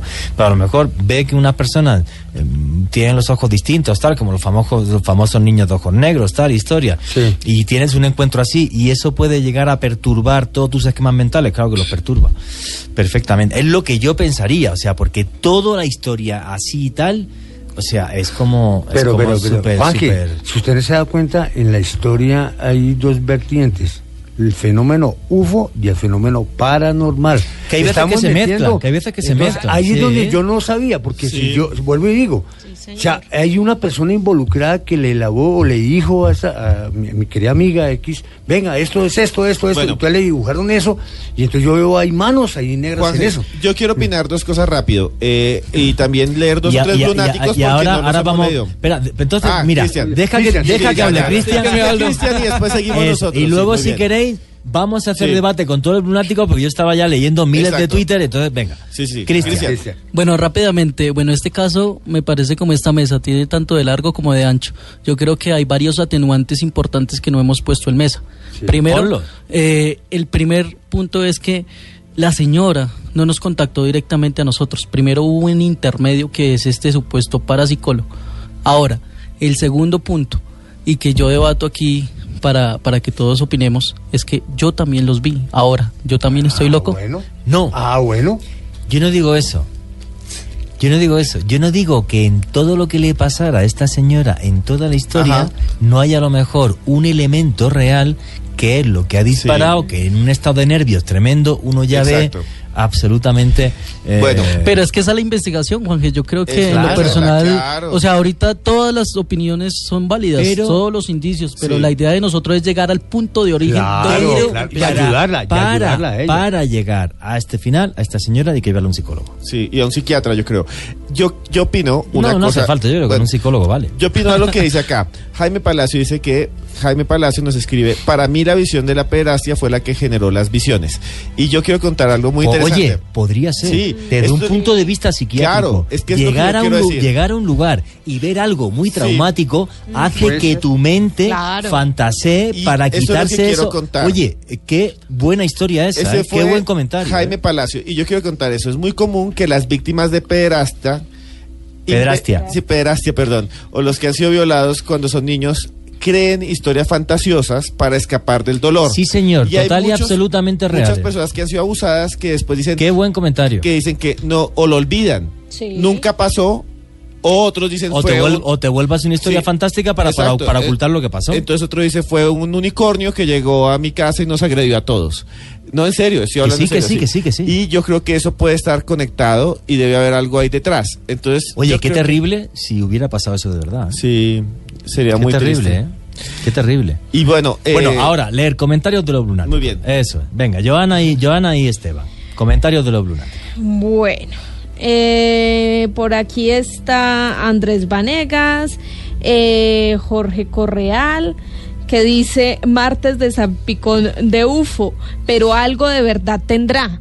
Y es lo que hemos tratado de decir. Pero es que es lo difícil, o sea, lo difícil es que a lo mejor lo que dice Esteban Cruz, o decía este lunático, es que a lo mejor llegó, vio una escena de pederastia terrible y su mente hizo pumba. Y entonces fantasea y crea toda una serie de historias para ocultar algo que es realmente traumático. A lo mejor vio de repente 7 personas y alguna de ellas, no sé, tenía los ojos extraños o era algo muy extraño y eso, pumba. Es que claro, o sea, es muy complejo. Lo que sí es cierto que toda la historia, tal y como lo ha contado, es muy difícil de creer y yo pienso que con lógica. Aparte, yo he visto cuando salía a fumar siempre en el informativo cientos de Twitter y pienso que prácticamente todo el mundo estaba de acuerdo en el sentido de que todo tal y como lo contaba pues sonaba con bastante incoherencia, sí, efectivamente. Eri dice: igual la verdad la tiene el que vive las cosas, pero sigue sin cuadrarme la historia de la señora X. También está por aquí Mario da Costa, que dice: por esto los invitados invisibles van más relacionados con los seres intermedios. Bueno, esto sí, incoherente. También está por aquí Alberto Cano, Isabela Torrenegra, Fénix, que nos está enviando una cantidad de memes sobre el tema y la entrevista de la señora X. También está por acá Edison Giraldo. Solo quiero decir una cosa antes de que sigas con los tweets. Esto es lo que yo pienso que deberíamos hacer sobre el misterio. Hablar con libertad. Con tranquilidad, sin ningún problema de nada, que cada uno dé su opinión. Lo que pasa que sí es verdad que no es un fenómeno el de esta señora muy tangible, ¿vale? No es como el caso que yo relataba al principio de Rúa, ¿no? En el año 96, ¿no? 62 niños salen al recreo y ven una nave, la dibujan tal, que es algo como muy tangible. Aquí son tal cantidad de fenómenos, historias y algunos elementos que se hacen muy surrealistas, como es de esto de que un reptiliano tenga redes sociales y trine, que dice: aquí ha pasado algo que no es normal. Larry Zamudio dice: suena muy loco y todo, pero ¿quién asegura que no sea así? También está el gato Milo, complicado, porque si es un trastorno y ya está avanzado, pues que busque ayuda. También está por aquí conectado. Es que tampoco Joel va a ser un gran trastorno. Si es que a lo mejor es no una... creo que sea tan complicado. No es una... vamos a ver. Por eso te decía que yo era un psicólogo. O sea, si un psiquiatra ya me hacía falta a mí, que yo estaba pirado con el tema de la ansiedad y cosas de esas. Pero un psicólogo... un psicólogo te orienta tal historias, a lo mejor algún tipo de medicación, porque hay una parte del cerebro... Y a veces es necesario. No, yo he ido 1000 veces y yo no también. pasa nada. O sea, no... La única que no va, Joana Arenas, que es la única coherente de aquí. Porque está muy joven todavía. Ah, bueno. Todavía no es lo que solo lleva un año con esto. Sí, Solo lleva un año. Yo digo una pregunta. Juanqui dijo, todos los que hablan de ovnis nos tratan de locos. ¿Tenemos que ir todos al psicólogo? Yo he ido muchas veces. No pasa absolutamente nada. No. Pero es que desde que se le mezclen cosas al fenómeno ovni, o sea, se le mezclen calaveras, fantasmas, esto, lo otro, ahí es donde ahí es donde la gente dice, hay una duda. No, William, vamos a ver. Yo he investigado miles de casos a lo largo de mi vida, casos ufológicos, que además, casos ufológicos, por ejemplo, tremendamente puntuales, ¿no? Sí. Y recuerdo entrevistas con testigos y aparte, fíjate lo que te digo, ¿no? Lo que para mí son elementos de veracidad, ¿vale? Sí. Recuerdo una vez en Valencia, España, un testigo que vio unas luces y tal, iba con su hijo, bajó del carro, pararon, tuvo una serie de historias, ¿no? Y a partir de aquel día decía que escuchaba voces y que tenía que volver al sitio y que tenía que tal y que no sé qué, no sé cuánto. Bueno, pero nunca más le pasó solamente pues eso, ¿no? Yo seguí en contacto con él y bueno, pues nunca dejó el tema de lo de las voces, que eso me ha pasado con varios testigos, ¿vale? Déjame un segundo. No, pues eso, tienen una experiencia muy fuerte y luego eso es una cosa que me intriga muchísimo, porque, y por eso muchas veces cuando yo doy conferencias, ¿no? Porque todo el mundo empieza muchas veces con el tema de los ovnis y los hermanos del espacio, y yo normalmente empiezo diciendo, no, cuidadito, que matan, te enloquecen, tal, o sea, mucho cuidado con los ovnis, ¿vale? Para mí son elementos de veracidad, aunque nos meten en un mundo muy fantástico, ¿no? Pero todas las experiencias que yo he podido investigar y por eso comentaba lo de esta señora, son como siguen estos patrones, delirios mesiánicos, por ejemplo, lo que le pasó a Sisto Paz, porque el origen de Sisto Paz y de Misión Rama yo no dudo que sea real, que él vio esas luces y luego que se cree un mesías, ¿vale? Eso ha pasado en la historia 20 millones de veces, ¿vale? Y luego la gente lo descalifica porque obviamente se cree un mesías y además un mesías que le saca a la gente plata, con lo cual ya es el carajo, ¿no? Entonces, pero el origen del fenómeno es real. Entonces, pues todo esto hace que esos límites de la realidad con los que tengo contacto hace 20 años desde que empecé a investigar y a escribir, pues más o menos ya conforme te enfrentas a un caso dices, oye, pues voy a llegar hasta el fondo, tal. Y en este caso de esta señora, pues claro, un reptiliano que tuitea, no 1, 7 en una cafetería que le ponen los ojos, no sé qué, desde el punto de vista ya es, y mira que yo me creo hasta que existe el monstruo del lago Ness y no sé si mi mujer es un reptiliano. Pero hasta ahora no nos escucha. No, está en China, está trabajando en Beijing. Pero claro, pero ya tal cantidad de elementos, luego los trastornos del sueño, tal, no sé qué, con los reptilianos, no. Aquí hay algo que se me escapa. Hay algo que se me escapa y que hace que piense que esto a lo mejor tiene un detonante o una parte que es paranormal o real, pero una pequeña parte de la historia que nos ha contado. Todo, no. Yo no lo veo. Y lo digo así de claro y con todo el cariño del mundo para esta señora. Déjeme decir una cosa. Yo quiero decirle a ustedes, lunáticos, que hay muchos que se están quejando de algunas cosas y es que me encanta esto del programa. Me encanta que tenemos está aquí genial, también. Que se queje. Sí, claro, gracias por quejarse, pero también me gusta este tipo de programas porque nos permite también reflexionar estos problemas que tiene el mundo del misterio a veces. No solo reflexionar, es que vamos a ver, hay que poner, esto es un programa diario, hay que poner todos los casos encima Aquí William ha traído casos buenísimos. El último que recuerdo que me dejó loquísimo es, fíjate, Embajada de Ecuador en Lima, y aparece un señor que es de otro mundo y no sé qué. O sea, a mí William me lo cuenta por teléfono y si no le conociera diría, Willy, ni lo cuente. Trajo los audios tal, vaya caso, vaya historia. Todos los diplomáticos diciendo lo que vieron, que no tenía sentido, pero es que lo vieron, persiguieron al tipo, desaparecía. O sea, una historia pero alucinante, increíble, fabulosa, un caso que además yo no conocía. Entonces, a mí, cuando yo hablo con William para que venga aquí cada 2 semanas, porque, perdón, además, William, el único ufólogo de Colombia, el único que le ha echado cojones, con perdón, a meterse en todos los sitios que se ha metido, a gastarse toda la plata que se ha gastado. O sea, y encima lo que me da pena es eso, ¿no? Que la gente así no tenga efectivamente apoyo y ventanas en los medios de comunicación, que siguen con las mierdas estas de falsear fantasmas y con sacos de azúcar, ¿me entiendes? Entonces eso es lo que me da pena. Ahora, William y Cristian traen aquí un caso del que yo tengo una duda razonable enorme, más que una duda razonable, y lo cuento con la libertad que cuando me quito la gorra y digo, oye, pues este caso me parece una cosa fabulosa, y este caso, claro que merece la pena que se investigue hasta el final. Claro, y es que yo las voy a ayudar a ellas. Es que aquí hay elementos que efectivamente a lo mejor hay una pequeña parte que es real, tan tremendamente fuerte, que es lo que provoca toda esa fantasía desde mi punto de vista, que para ella es real. En ningún caso esta señora está mintiendo. ¿Para qué sirve un programa como este? Para que sepa la gente lo difícil que es investigar un caso de misterio. Claro, vea, y quiero leer rápidamente lunáticos que también están opinando con Joana. Radolf nos dice que deberíamos hacer un programa de los efectos de fenómenos paranormales en la salud mental. Sí. ¿Cómo cambian a las personas cuando se enfrentan a los fenómenos? Es que, vamos a ver, es que eso es brutal, vamos a ver. Cuando uno se enfrenta a, vamos a ver, si me pasó a mí con lo del caso de los billares este famoso, que lo tuve que dejar, porque ya me veía cogiéndome un coche y yéndome a Marruecos sin 3 pesos en el bolsillo, siguiendo una pista de otro mundo. Yo y JJ Benítez, que ese se fue hasta Argelia, ¿vale? Luego también fue Argelia yo. O sea, porque tienes algo tremendamente fantástico, pero que tienes muy claro que es real. El problema es que eso te sugestiona hasta un límite, pues tremendo, pues porque no es fácil, o sea, porque no estamos preparados para algo así. O sea, es que no es nada fácil, nada fácil, efectivamente.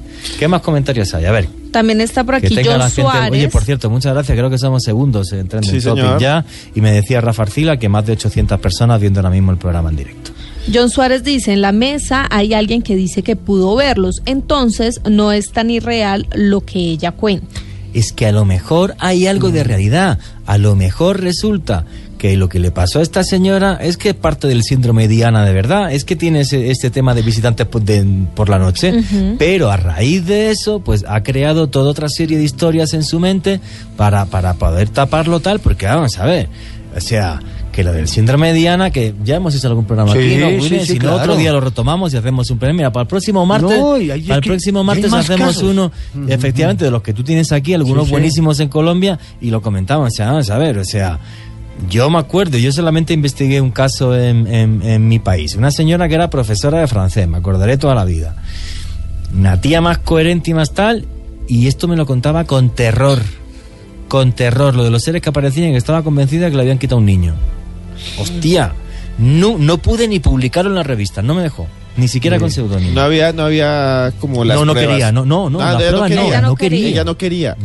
Mire, porque la historia era, o sea, pero una pasada, vamos. William, pero te lo contaba llorando, ¿entiendes? O sea, hay una pregunta de Edgar 21. Él pregunta si ustedes saben si ella estaba tomando algún medicamento. Precisamente, mira, vea, yo, la señora X y la señora Y. Bueno, que eso es otra, llegaron, que también su madre comenta que ha visto a Vaina. No la entrevistamos, o sea, hay que darle la oportunidad, no la entrevistamos. Mira, lo que pasa es una cosa, yo aquí he hecho investigaciones de todo este tipo de personas que han tenido este tipo de fenómenos. Yo hace unos 6 meses o 8 meses hice un programa aquí con ustedes. Hay una señora que ha tenido un embarazo extraterrestre y eso a mí me dieron palo por todos lados. Que eso es mentiras, que eso William se inventó el cuento. Bueno, y resulta ser que yo mismo vi y yo mismo seguí el caso durante 10 años de esta señora y todavía tiene ese problema esa señora. Y es tan así que la señora no quiere nunca más en su vida salir por un medio de comunicación, no quiere nada salir de ufología, nada. Es la señora que me decía que tenía las marcas en los brazos. Y es real, y ¿quién sabe de quién estoy hablando? Sí, claro. Es real. O sea, es más el daño que yo le hago a una persona por ayudarla en mostrar un caso de estos, en beneficiarla. Y la idea de aquí es ayudar a la gente. Yo le creo a la señora X muchas cosas y a la señora Y por 2 razones. Yo no creo que una persona se vaya a trasladar de una ciudad tal hacia Bogotá tantas veces y en la forma que la he visto pidiendo una ayuda. Ella está pidiendo una ayuda, ayúdenme. Y ella, ahora, yo no sabía... Lo que pasa que parte de esa ayuda tiene que ser ir a un psicólogo. Juanque, yo no sabía, hasta hoy que supe, que en esto había la mezcla de otra persona metida ahí, que le metió ahí unas cosas y le metió cosas que yo como investigador digo, allá hay amarillismo, hay cosas que le metieron a esta señora y eso es lo que yo quiero hablar con ella.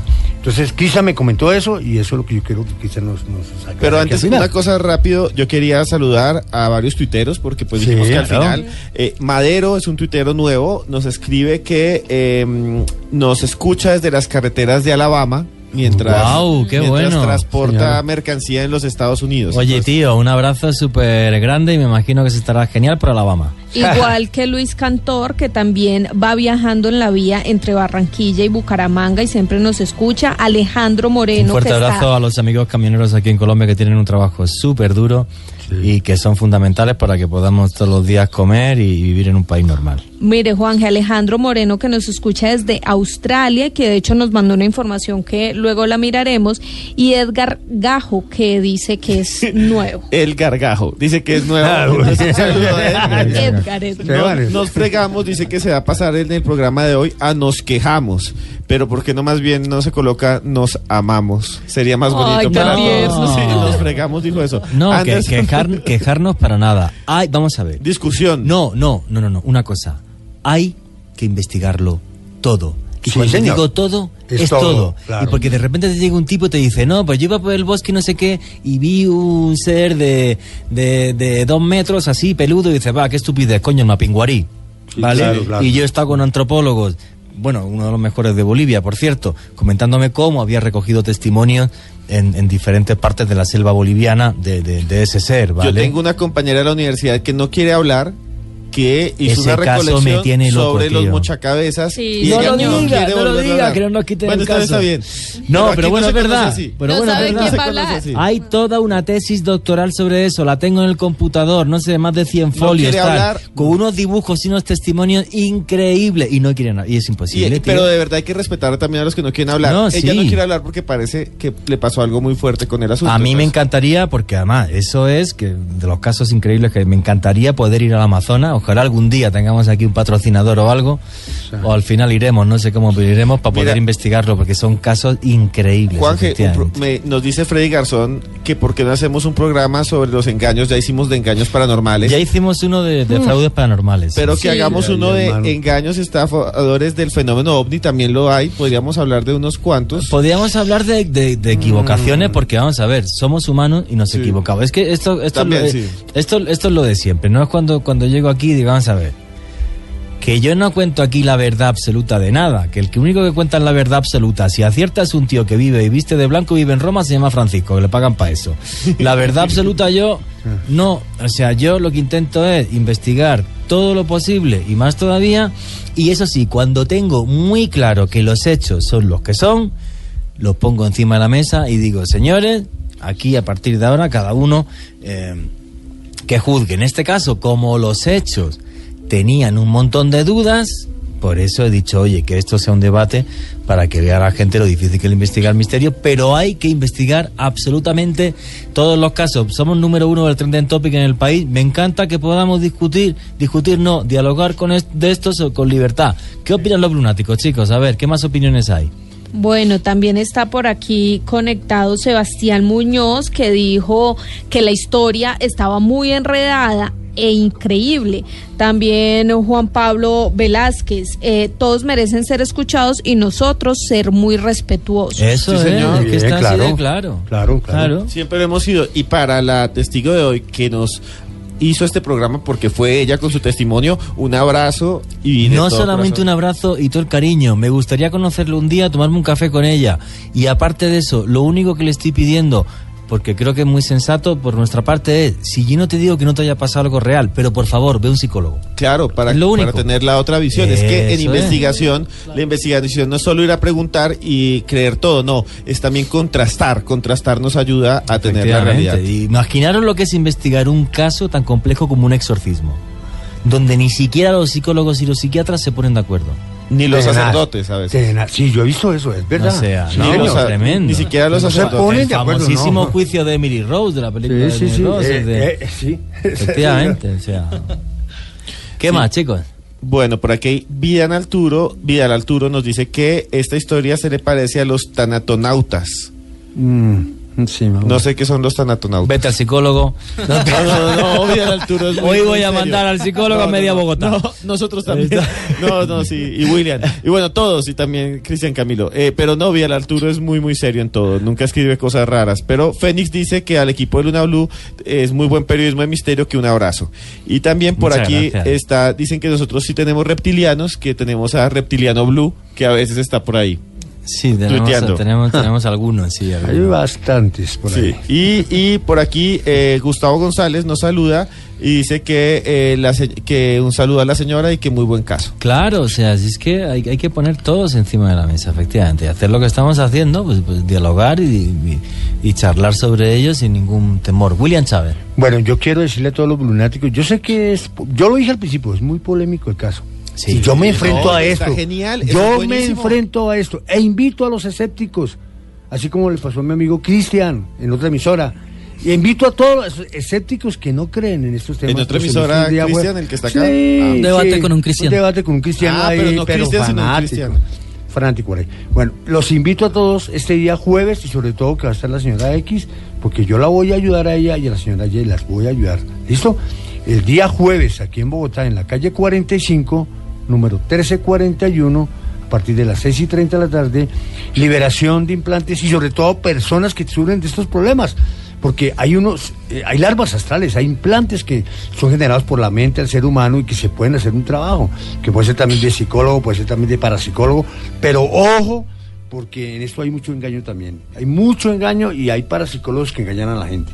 Pero no quiero nombrar, yo no quiero aquí decir quiénes son, pero la verdad para empezar, es que William, lo he dicho 20 veces delante del micro. En este país, para empezar, no hay parapsicólogo. Bueno, sí, no sé si habrá. Hay uno, el doctor Delgado. Bueno, y el amigo del doctor Delgado, que no sabemos cómo se llama, sí, pero tenemos que hacer un programa con ellos. Tiene un amigo que estudió y es profesor. Creo que hemos puesto para este mes un programa con el doctor Delgado. Sí, creo, sí. ¿No? Bueno, lo vamos a final, poner para el otro seguro. Es que ya me lío con tanto tema y con tanta historia.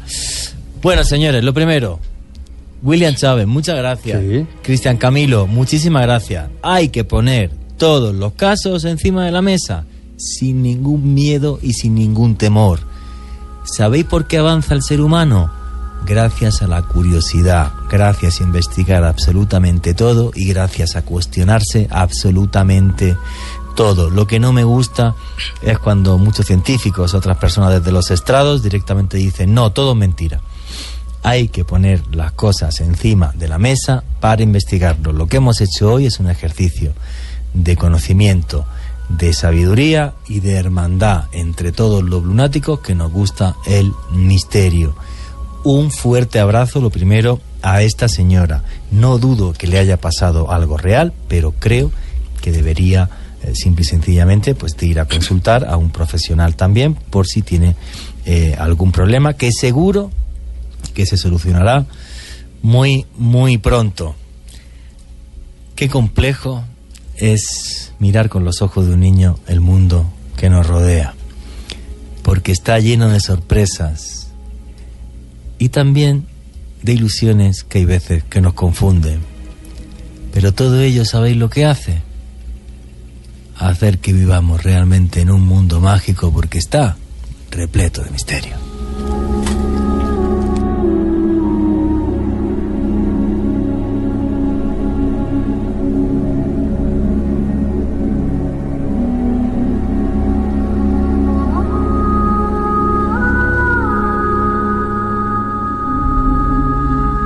Sombras que nos atormentan y que son capaces de despertar de la más profunda oscuridad.